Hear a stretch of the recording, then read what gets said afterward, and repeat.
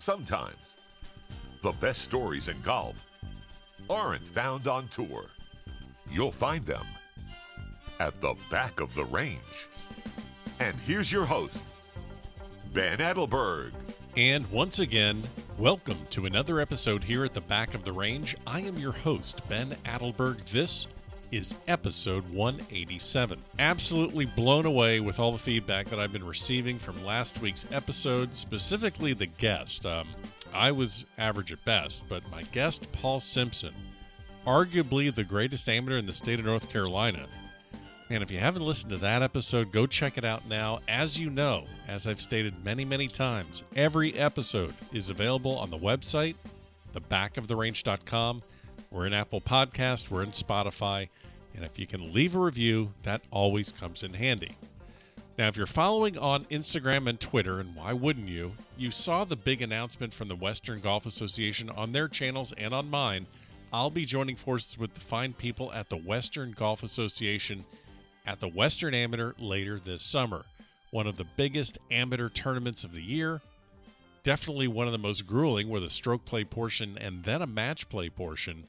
The biggest names in golf are former Western Amateur champions. That cannot be denied. Woods, Mickelson, Nicklaus, Leonard, Curtis Strange. I mean, the list goes on and on. There will be much more content coming your way regarding the Western Amateur later this summer. Featured episodes with past champions. You're going to learn a lot about the history of this prestigious championship.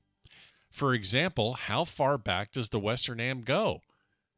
Well, I'm glad you asked. The first Western Amateur was held in 1899 at the Glenview Club. And believe it or not, that's where the Western Am is being held again this year. Pearson Coody will be looking to make it 2 in a row as the defending champion. So again, stay tuned and subscribe. It'll definitely be a fun summer of amateur golf. Doesn't get much better than the Western. So again, thanks to the WGA for the invitation to contribute some content later this year. Lots of the best collegiate players in the country will be playing at the Western, but before we get to the summer, we still have some collegiate golf to play before heading to the National Championship at Grayhawk. Later this week, Stanford hosts their home tournament, the Goodwin. Stanford lost Brandon Wu and Isaiah Salinda to the pro ranks after they won the 2019 National Championship, and I guess they're still the defending champs since there wasn't a championship in 2020. And the Cardinal have reloaded with a trio of freshmen. Jake Bieber-Frankel, Carl Phillips, and this week's guest, the 2018 U.S. Junior Champion, Michael Thorbjornsen. Awesome conversation with Michael, and again, one of those guests that everyone has been asking for, including my buddy Kai in Costa Rica. We spoke a lot about his start in the game. Michael had an interesting path to Stanford. He spent some time at IMG Academy and then went back to his hometown for his senior year of high school. He's played in the Junior Ryder Cup, Junior President's Cup, even the U.S. Open at Pebble Beach. And again, for someone that has barely taken a couple classes in college, he's played on some of the largest stages around. So it will be very interesting to see what he, Carl, and the rest of the Stanford Cardinal accomplish in the next few years. Let's get right to this episode. Michael, welcome to the back of the range. How are you? I'm doing well. Thank you for having me. Absolutely. Good to have you here. I've thrown up on Instagram a handful of times, who do you want to hear from the most? And we hear, the usual suspects, and you and your teammate at Stanford, Mr. Phillips, are at the top of that list. Already had him as a guest on the podcast, so finally glad to have you. And you just told me before we started recording that you are actually on campus now at Stanford University after committing and the long time waiting to actually get out there. Tell me about your first few days, weeks of time spent on campus. So far, so good. I mean, unfortunately, we won't be able to practice or use our facilities until we go through COVID protocol. Sure. Which, it kind of sucks, but it has to be done. But I'm just going to use these next few days to really sort out my room and get situated with classes and everything. I mean, I don't know how Stanford operates, but I mean, is it the full hot tub and how do they work out at Stanford? I mean, this is just standard dorm rooms or anything. I mean, there's got to be TrackMans in every room. and full putting, putting mats and hitting nets. I mean, what's the setup, or is it just standard, college stuff? So we're really lucky to have TrackMan set up across the whole range.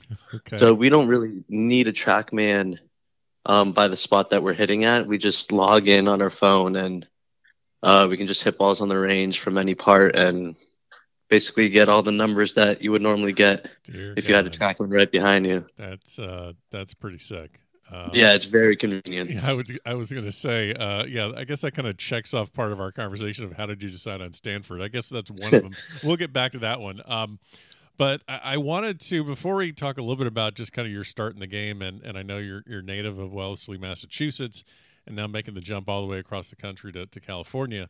But before we get into some serious, profile stuff, I have to ask every time that your name comes up, if I'm speaking too quickly, I will just completely have a train wreck of pronouncing your name. So to have a little bit of fun here, can you think back to the worst pronunciation of your last name in a first tee introduction you think you've ever had?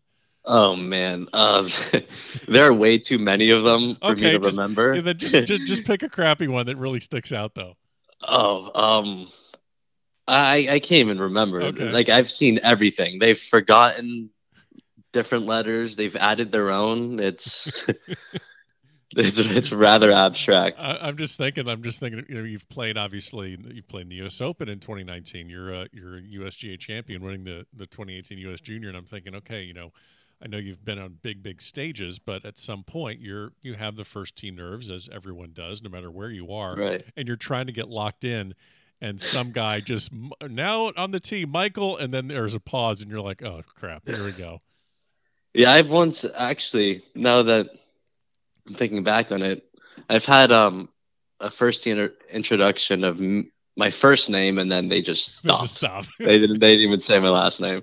There's actually someone that is not the first time I've heard that. I can't remember off the top of my head, but there is someone that I've had as a guest that had a rough last name, and that's how it was. They just said the first name, and they just stopped. Yeah. Yeah. Good luck.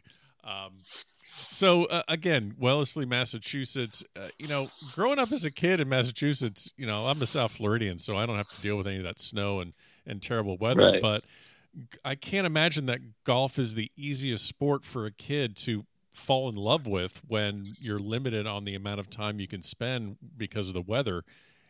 How did you get hooked into golf where it has now become something that's taken you to college and looks to be like something you want to do for the rest of your life? Yeah, so my parents were very into golf even before I was born.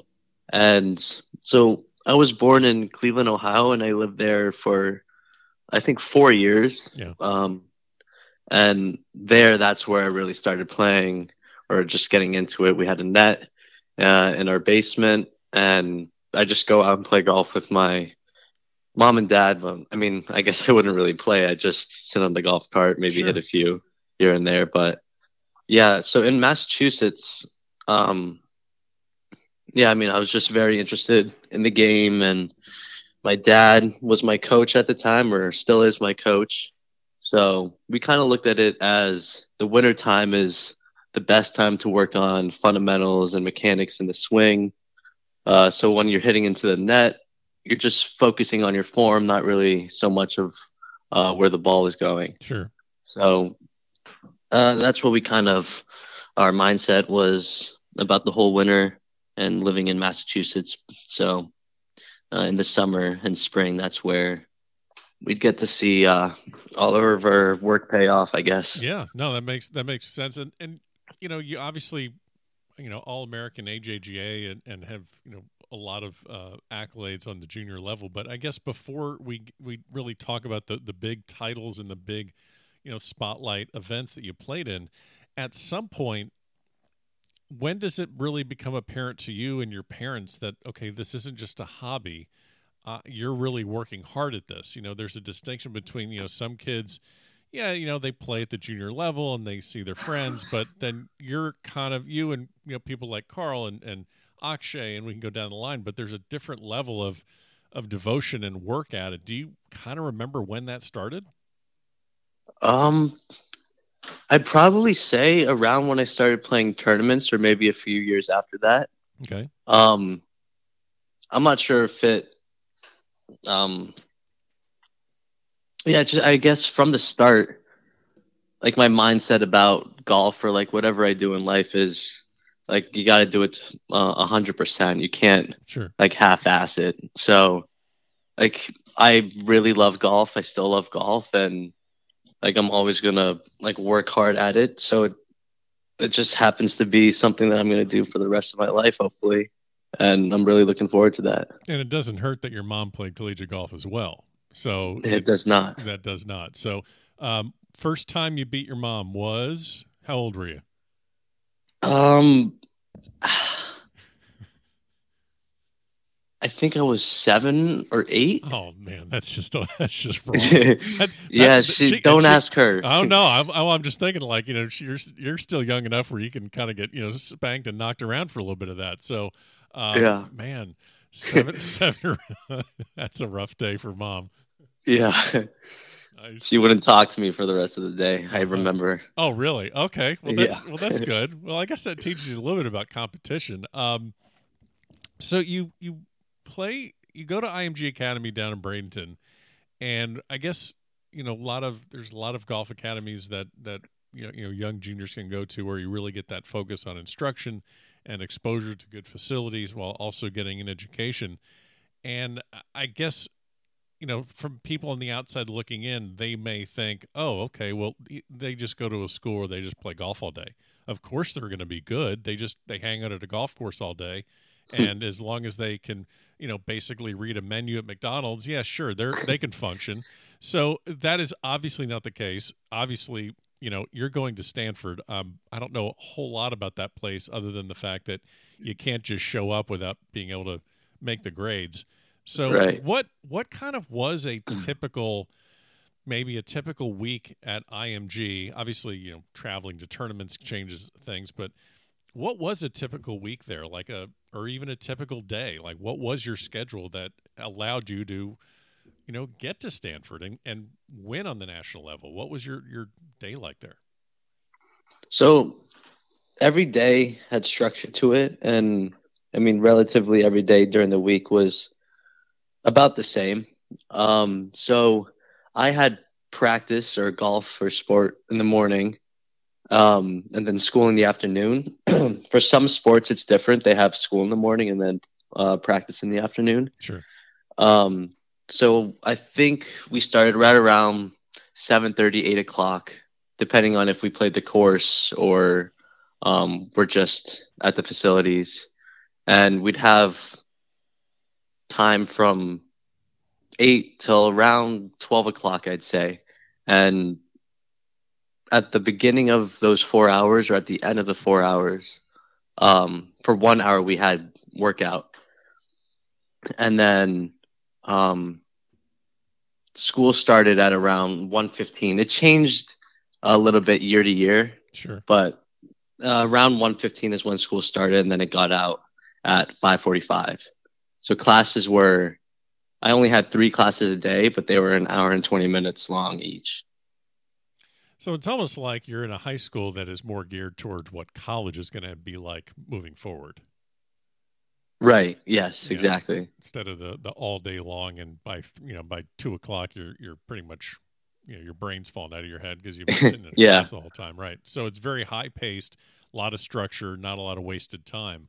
Exactly. And then also, I'm guessing this is kind of similar to around the time that you're kind of getting to know this Australian kid that swings over to Florida. So you and Carl Phillips are going to be teammates at Stanford and know each other very well, playing a lot of golf together. And he went to an academy in Florida as well at Saddlebrook. Right. So I'm guessing that's right around the time where you realize, okay, there's a little bit of competition around. I need to kind of work at this a little bit harder. Yeah.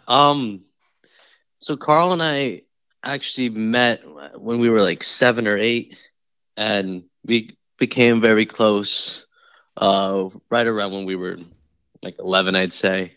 So with Carl at Saddlebrook, only an hour away, we'd actually go and practice together the weekends before tournaments, just to get some good reps in and good competition play.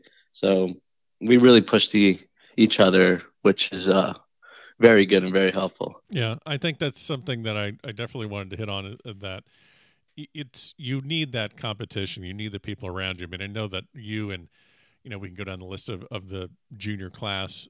You guys are all so competitive against each other. And I guess when you get to these big tournaments, yes, it's nice to see your friends, but it seems like you guys are all wired the same way, where you just really want to beat each other at all costs. Right.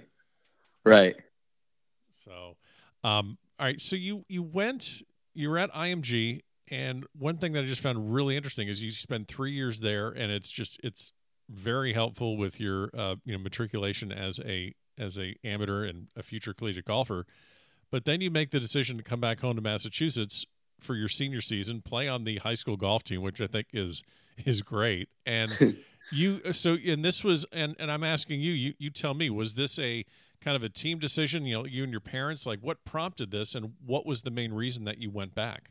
Yeah. So, I mean, with 3 years at IMG, and then 4 years in college, I feel like if I had 4 years at IMG and then another 4 years of college, it's pretty demanding golf wise, especially since IMG is like college, but with a little bit more restrictions. Sure. So I felt that, I mean, going home, I had committed to college already. I was having a pretty good junior career, I'd say. And I just wanted to be back home with my friends. Like, I hadn't seen them or been with them since 8th grade, and kind of just wanted to reconnect with them before we all went to college. And especially my family as well. I hadn't seen my little sister in a long time, hadn't been with my mom, and I just kind of was homesick, I feel like, at that point. Yeah. Well, and it also, like you said, it kind of gives you a unique, well, not a unique, it just kind of gives you a standard, high school experience as a senior, getting to do all those things that you probably missed out on.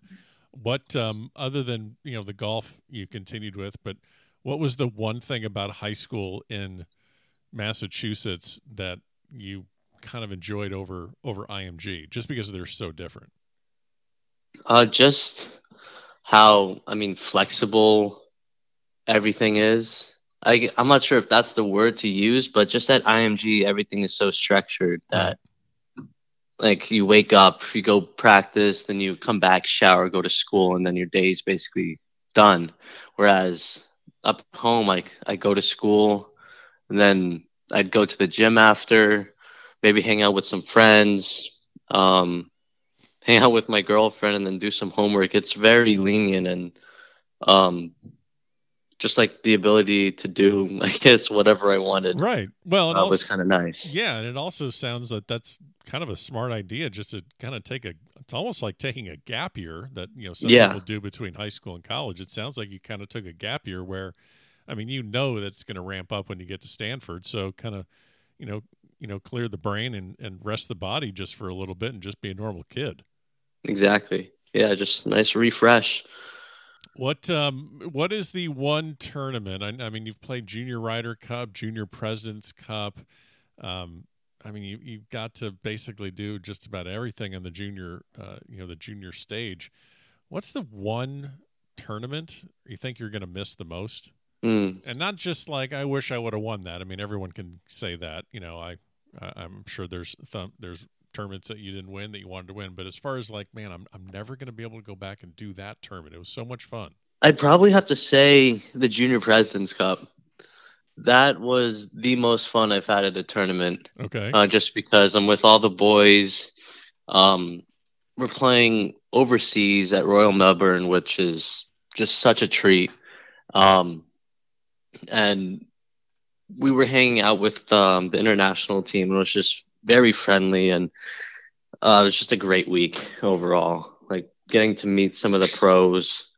I was just very lucky to be able to be on that team this year.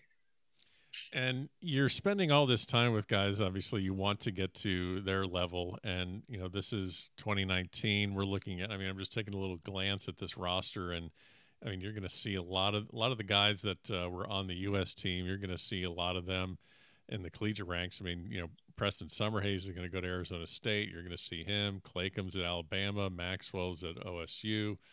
I mean, and then obviously you and Carl on the same team at Stanford. Then all the guys on the international side that are going to be going to college in the United States. Yeah. What does that sort of a team environment, I guess, what kind of opened your eyes more about that experience other than previous experiences that you've had? Because you've done, I think you've done Wyndham Cup with AJGA, but you get on this different level where there's crowds and there's opening ceremonies and you're playing. Right. How did that kind of change and help you moving forward as far as, getting you ready for college, getting you ready for USGA events? No, it definitely helped a lot. I mean, I just remember the gala that we went to. I wasn't really too I don't know much about galas, but when we went there, they actually introduced all the players on the junior team in front of the actual President's Cup team. Okay. Yeah, and I was about to pee my pants on that stage. So you're getting up there, and then there's just like JT and Dustin Johnson and Tiger, and so this is when Tiger was the captain of that team. Yes, Oh, yes, God. he was. Yeah, it was quite the stage. It's just really great because all the other players were all supporting each other. Usually we're playing against each other in Right. tournaments.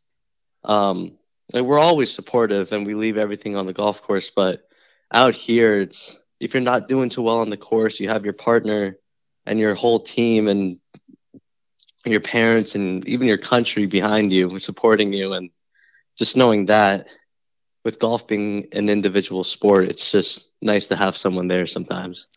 Your junior President's Cup captain was a guest on this podcast. One of my favorite episodes. I know I say that all the time, but it really was. Justin Leonard. You gotta have a good story about him. Gotta have a good story about Justin Leonard. Let me think. And while you're thinking, I will remind listeners that he is one of 4 players in history that have won a U.S. Amateur, an NCAA individual title, a Players Championship, been on a Walker Cup team, and won a major championship. It's one of 4. Him, Tiger, Jack, and Phil. Wow, I didn't even know that. Yeah, he's one of 4. J.O. was just such a great captain. I can't really remember anything specific, Yep. But he was just always there for us. He wanted what was best for us, and he always made an effort to come and see every single group out there on the course, really talk to us. And I feel like we really got to know him on a personal level, because I feel like with someone with that status, it's hard to really get to know them too well. But he made us all feel very comfortable and really held our hands throughout that whole week when it came to playing the course and telling us about his time on tour and all the different stories that he had. Yeah. I remember. I just think it's funny too how he's captaining a team of these young guys that are just absolutely just bombers, and Justin Leonard was not a bomber. So yeah, I'm sure he's giving you guys looks when you're just flying at 300. So one of the highlights, obviously, of your junior career is winning the 2018 U.S. Junior Amateur. Gets you into the and you beat Akshay in the finals. Anytime we get a chance to give shit to Akshay or even Carl, we try and do as much as possible. So yeah. But you get into the U.S. Open in 19 at of all places, it's Pebble Beach, and I think it's important that people listening, whether it's parents of juniors or juniors themselves that are listening, it's all about making these different steps and strides to higher and higher levels. I mean, I'm sure that when you were playing in your first AJGA event or your first local junior tournament, you were nervous as hell. And then you get to USGA and there's another level, and then you move up the ranks, and now you're playing in your first major at a place like Pebble. You make the cut, and that's an incredible achievement. What did you kind of set in mind for yourself going into that? I mean, in all realism, you're probably not thinking I'm going to win, but how do you set a proper mindset where you're challenging yourself, but also embracing the fact that, hey, this is new for me. I don't know what I'm going to feel like when I get there. Right. What I feel, what really helped me was the year prior, the 2018 U.S. Amateur was played at Pebble. Yeah. So that really helped me out that week at the U.S. Open. Just knowing the course and just being very familiar with it helped a lot. But going into the week, I was thinking, okay, you got to make the cut. Like that's the first goal. That like obviously I want to win. Like that's for another day. But make the cut and just see what it's like playing with these guys, the best players in the world, and just compare myself to them. See where I need to improve. So I was just mostly looking at it as a learning experience, and then just happened to make the cut, which was very nice. But unfortunately, I did not have my game that week. I had finals the week prior at IMG, and I did not practice a lot before that week. Well, okay. Of all the reasons that, to not have your best week, then yeah, finals, you got to take care of that. These are all the right answers. And I'm sure when you were there, you're like, all right, Michael, let's play it cool. Let's not, let's got to play it cool a little bit. Let's not go complete fanboy here around all these PGA Tour pros. But I'm guessing if I really pushed you hard, you could at least remember a time that was slightly embarrassing or where you let yourself be a little bit of a fan, because you're 17, 18 at the time. I mean, hell. Yeah, I was 17. Yeah. Right. So you got to be a little bit of a fan and just be a kid a little bit. So was there a time where you're like, all right, the hell with this, I'm going to go up and talk to someone. I know I should be working at trying to get ready for this, but look, I'm inside the ropes. I got to do something. Right. There were definitely a few times that happened, but I'm not sure if I actually built up enough courage to go and talk to someone. Okay. But I remember my locker there was in the back corner, and just around the corner was Tiger's locker. Uh-huh. And there was one time where I'm at my locker and Tiger's in the PT area, and he's coming from PT to go to his locker, and I'm in his way, and I'm like, oh shit, I'm blocking the greatest golfer of all time. Like, I got to get out of here. So I open up a path for him. I'm like, hey Tiger, like, you got to say hi, because you have to. You have to. And he said hi back. Kind of had a big smile the rest of the day. But yeah, that's something very small, but it's just pretty cool because, I mean, they're all normal guys, but I was just in the locker room and I see JT's locker was just to the right of mine. Yep. And I saw him there when I was getting ready for one of my rounds, and it's just pretty cool seeing them. Yeah, you have to do that. I mean, you're going to play in many more majors, but you're not going to have an experience like that ever again, where you're playing as the U.S. junior champion. So you got to do that. Right.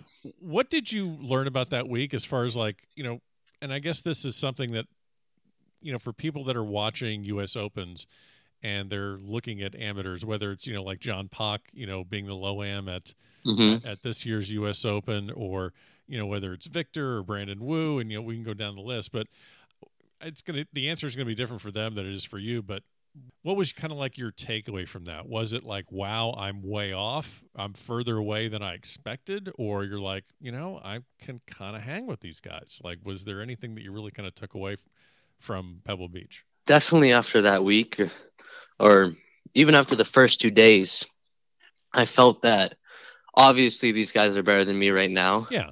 But being able to make the cut kind of says something in itself, because if you can make cuts out on tour, that's, I'm not going to say good enough, but that shows that you can compete and you can play.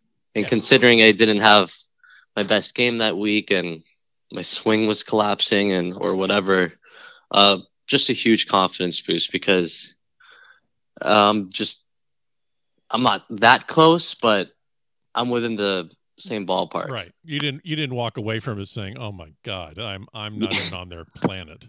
Yeah. Yeah. Ending your junior career, I wanted to actually ask you one thing about AJGA. I know you won several titles there, All-American, but one thing I noticed or I remember is that you were, I believe, the kind of like the equivalent of what the PGA Tour has with their player advisory council. You were, I think, is it called player advocate or player advisor? What was that title you had when you were at the AJGA? Yeah, I was the player rep. Player rep. Yeah, I can't remember what year. I think it was my junior year there. Yeah, so we had 3 meetings throughout the year with the board of directors, which was pretty cool.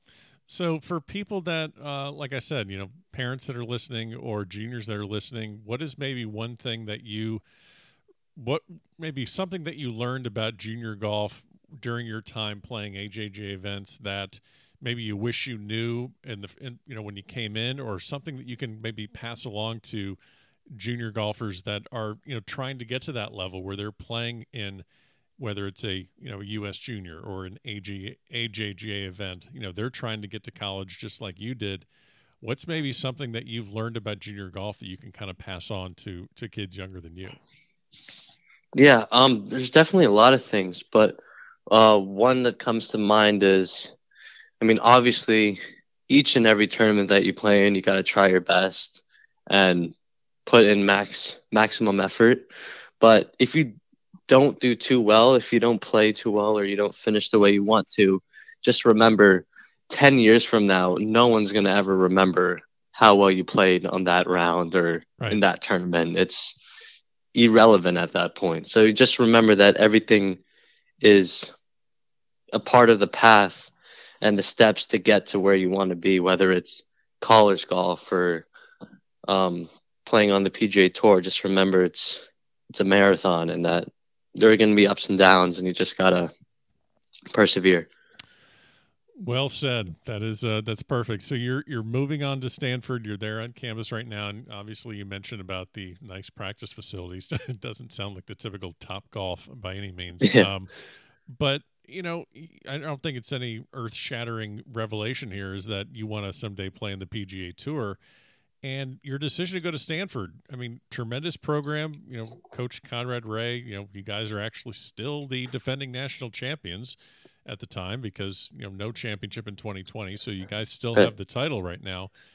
I've talked to Brandon Wu. I've talked to Isaiah Salinda, Henry Shimp. I've talked to several people who have played at Stanford.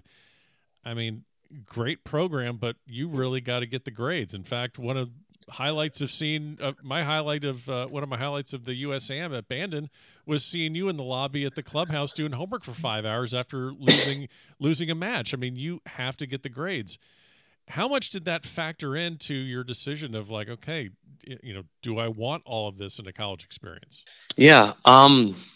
So golf, obviously, I love it, and I want to be on the PGA Tour and play for the rest of my life. But God forbid if something happens, because you never know what could. Just the Stanford education, like Stanford is top 5, top 3, if not the best school in the nation or the world. And just having a degree to fall back on and the connections here, it's just, I can't see no other way. Yeah, I remember Brandon and Isaiah telling me what their major was, and I wasn't even smart enough to really understand what the major. I couldn't even understand that. Now I think you're undeclared, but is there something you're leaning towards? Right now, it's really up for grabs, but I really find economics rather interesting. I took an econ class last year, my senior year, and as well as over the summer, and I just really feel like it fits well with me. I think Carl is undeclared too, but if he's not going into like social media marketing or something, then he should be actually teaching that class. Yeah. We took a communications class last quarter together. He's like, yeah, I know all this. I've been on YouTube. Yeah. I've been on YouTube since I was 7. Let me teach you guys something. Last time I saw you, obviously saw you at the Merrido Amateur. I think I've talked ad nauseum about that tournament. That was just the absolute frozen tundra of Dallas, Texas for a week. So we can skip on past that one. But, this another great experience is Walker Cup practice session. I mean, they're in with basically 16 of the best guys vying for one of the 10 spots on the team. A lot of these guys already have existing collegiate relationships. I think, gosh, there must have been, between, Cole Hammer and Cootie and Dawsey, and there's probably 6 guys from the Big 12. And I think you're the youngest player that was invited. This is a different step, something new. What can you really put that whole experience to? How do you classify that experience? So those 4 days, I had an amazing time. It was pretty nerve-wracking at first. Okay. Just because it's kind of weird, the position I was in, because let's just go back to, say, the Junior President's Cup. I'm a senior there. I've known the other guys for at least 3 years now, and just very comfortable with everyone. But now we move on to Walker Cup practice, and I'm the youngest one there, and I've only met 2 or 3 of the other guys from junior golf. Right. And I don't know, I've seen all of them play well in different tournaments and know who all of them are. And I was a little nervous out there, just, I don't know, trying to get to know the guys because they've known each other for so long. But it only took a day or two to really feel a part of the group. Now, not that I'm rooting against you, but I'm thinking if you're the youngest one there, I'm really I don't want to say rooting against you, but I'm hoping that as you being the youngest person there, I'm hoping that you were getting a little bit of razzing from some of the older people, like so like maybe the 30-year-olds and the 40-year-olds, like Quade Cummins and Stuart Hagestad. So please tell me there is a little bit of ribbing that they give you. Yeah, that was also something I was afraid of. that was why I was nervous. I don't know, just playing on the course with the different matches.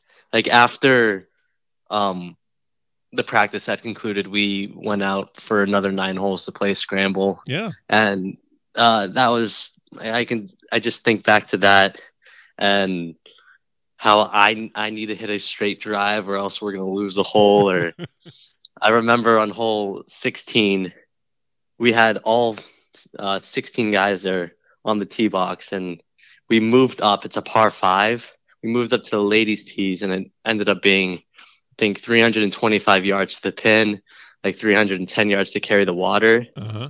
And I'm debating whether or not I want to hit driver. And I look back, so there's the red team and the blue team, and everyone's yelling at me, hit driver, hit iron. And I don't know what to do. The red team's obviously telling me to hit driver so I get in the water. Right. And then half of my teammates are telling me to hit driver as well. But then, no, I don't know. I ended up choosing an iron just so no one would yell at me. Oh, man. Well, I guess you kind of have to do that. Yeah.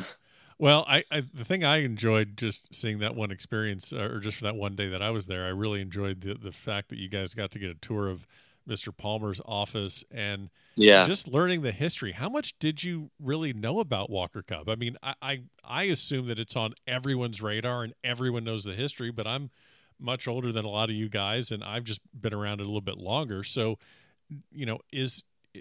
obviously you want to make the team, that goes without saying, but is it something you've kind of had your eye on, or are you still maybe just, a little too young in the game to really understand a lot about Walker Cup?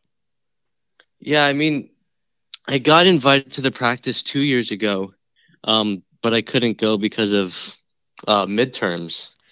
Man, this talking school, about this school stuff. IMG is always IMG is really to all the people that say we don't do school at IMG, I've had some mishaps with tournaments and stuff because of it. Man. But anyway, I just lost track. No, you're just saying how you were talking about just like knowing Walker Cup and just. Yeah. So I knew about Walker Cup a few years ago, but I didn't really know all the history up until a few weeks ago when we went to Bay Hill, and that's when it really hit me that this is a really, really big deal. Yeah. And I mean, that kind of pushes me to work harder and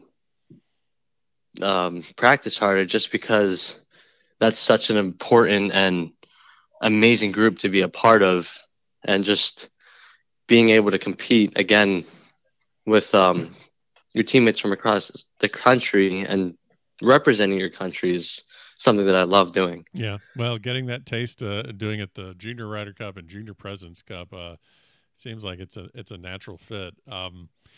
Unfortunately, with the Pac-12, you guys are kind of in a holding pattern, I guess, a little bit with your collegiate golf. So I think we've spoken previously where you have a couple tournaments on the schedule, but we're recording this at the end of January, so we're not going to get into too many specifics because things change on a daily and a weekly basis right now.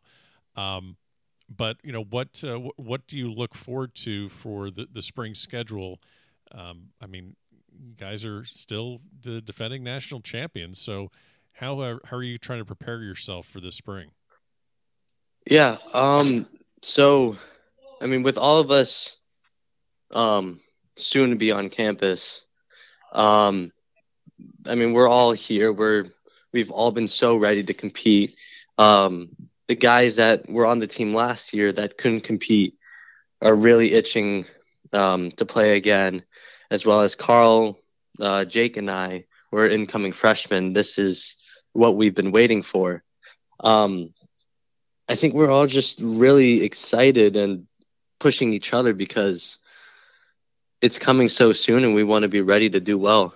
Well, I will let you get out of here on this final question. We haven't really talked and made fun of Carl Phillips enough, so we need to we need to finish off the episode with that. And he was unable to play in the USAM at Bandon Dunes last year, but he was there as your caddy.